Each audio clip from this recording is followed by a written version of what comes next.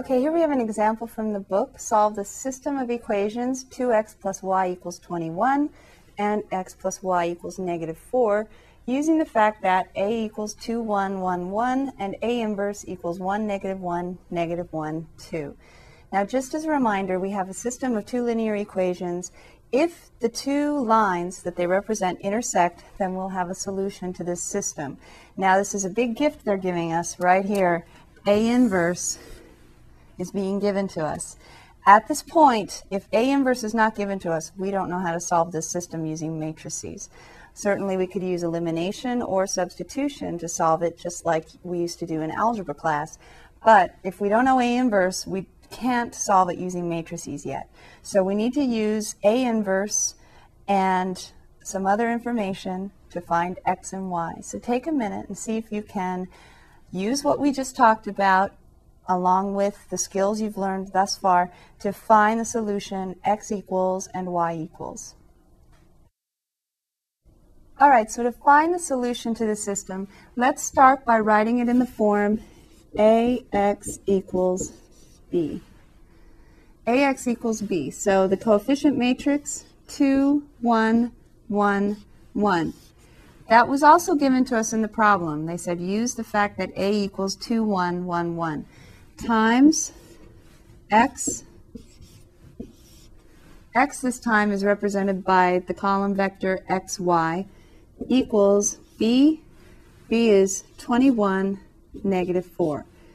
Now to solve this problem, you don't have to write it in this way, but since we've just started doing this, I wanted to point out again the relationship between the coefficients, the variables, and the answer column. Ax equals b. So now let's go ahead and just talk about the theorem again that we just looked at. We didn't talk about it officially, but there's a theorem in your book that shows how to go from Ax equals b down to x equals something. And when you're on the test, this might be probably the hardest thing to remember at this point, which is how do you find x given the fact that Ax equals b? For some reason, it can be very confusing to know where to go, probably because it's all letters. But remember, the objective is to find x, just like in algebra class. When 3x equals 24, you find x by dividing both sides by 3. We want to get x by itself, so we need to be able to divide by a. But we can't divide by a with matrices, so we have to do what we can do, and that is to multiply a times A inverse. So if you just remember that if we're trying to get x, we want to get rid of the coefficient matrix A. If we were in algebra, we could just divide by A, but we're in matrix algebra and we can't divide by matrices. So instead, we find the inverse matrix and we multiply it by A. But then we have to be consistent because it's still math, so we have to multiply both sides by A inverse in the same order. So A inverse times AX equals A inverse times B.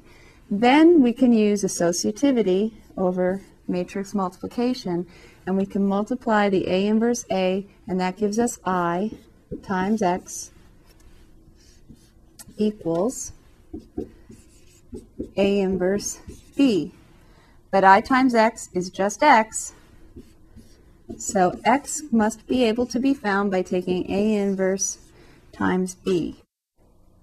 All right, so we're going to use that result. X is A inverse times B to solve this system of equations. So X, represented by, in this case, the column vector xy, needs to equal A inverse, make sure you get the right one, 1, -1, -1, 2, times B. Now, a common mistake here would be to write the matrix 2, 1, 1, 1. That's very commonly done on a test. Now, if you take A inverse and you multiply it by A, can you see what you would get? Since A inverse is the inverse of A, you're going to get the identity matrix back. And that's not going to make any sense for your solution to the system. So you don't want to take A inverse times A. Even though they give you this matrix, you actually don't end up really using it once you realize that your solution x is found by taking the inverse times b. So you need to know what b is. B is the thing on the other side, the constant column. We have 21, negative 4. We have a 2 by 2, A inverse, multiplied by B, a 2 by 1. And our result should be a 2 by 1, which is going to be our column XY. So if you follow the dimensions, it'll help you be sure that you're multiplying the correct things as well. You should have a 2 by 1 when you're finished. So to find that 2 by 1 matrix that represents the column vector XY, take the first row times the column. 21 plus a positive 4 is 25. And then the second row times the column. Negative 21 plus a negative 8 is negative 29. Now this should represent the solution. X equals 25, y equals negative 29. Now, can we check this? If you ever have a system of equations and you actually find a solution, you can always check that solution. Now, the most obvious way would be to check it algebraically, but we don't want to always do the obvious way. So let's talk about graphically for a second. We haven't done that recently. What does this represent graphically? We have a system of two equations. The first equation is 2x plus y equals 21. Let's put that in a form that's easier to understand graphically. Let's put it in y-intercept form. If we solve 2x plus y equals 21, if we solve that for y, we have y equals negative 2x plus a positive 21. Now think money, that always helps. We're starting at a y-intercept. When x is 0, y is 21. So that's like maybe our initial cost for something, our overhead cost. And now this time we have something going down with a slope of negative 2. We like that when cost goes down, but it usually doesn't, does it? But we have a slope of negative 2. That's our first line. Our second line is represented by the equation x plus y equals negative 4. If we put that into slope-intercept form by solving both sides for y, we have y equals negative x plus a negative 4. So when x is 0, y is negative 4. We're starting at our y-intercept of negative 4. I'm trying to keep it somewhat to scale. And then we have a slope of negative 1, so it doesn't go down as quickly as the other line does. So you can imagine that eventually these two lines are going to intersect somewhere, because they have different slopes.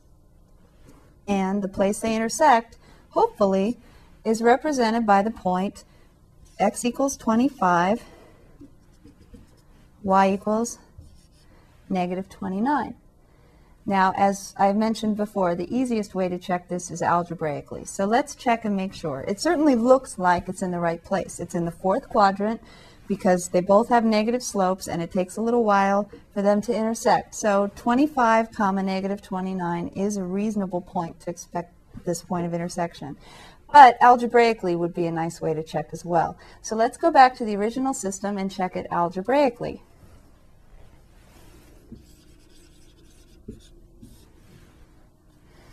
Two x plus y equals 21.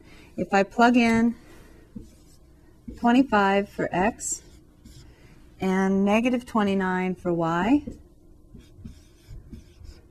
I'm hoping that I will get 21. 50 minus 29 is 21.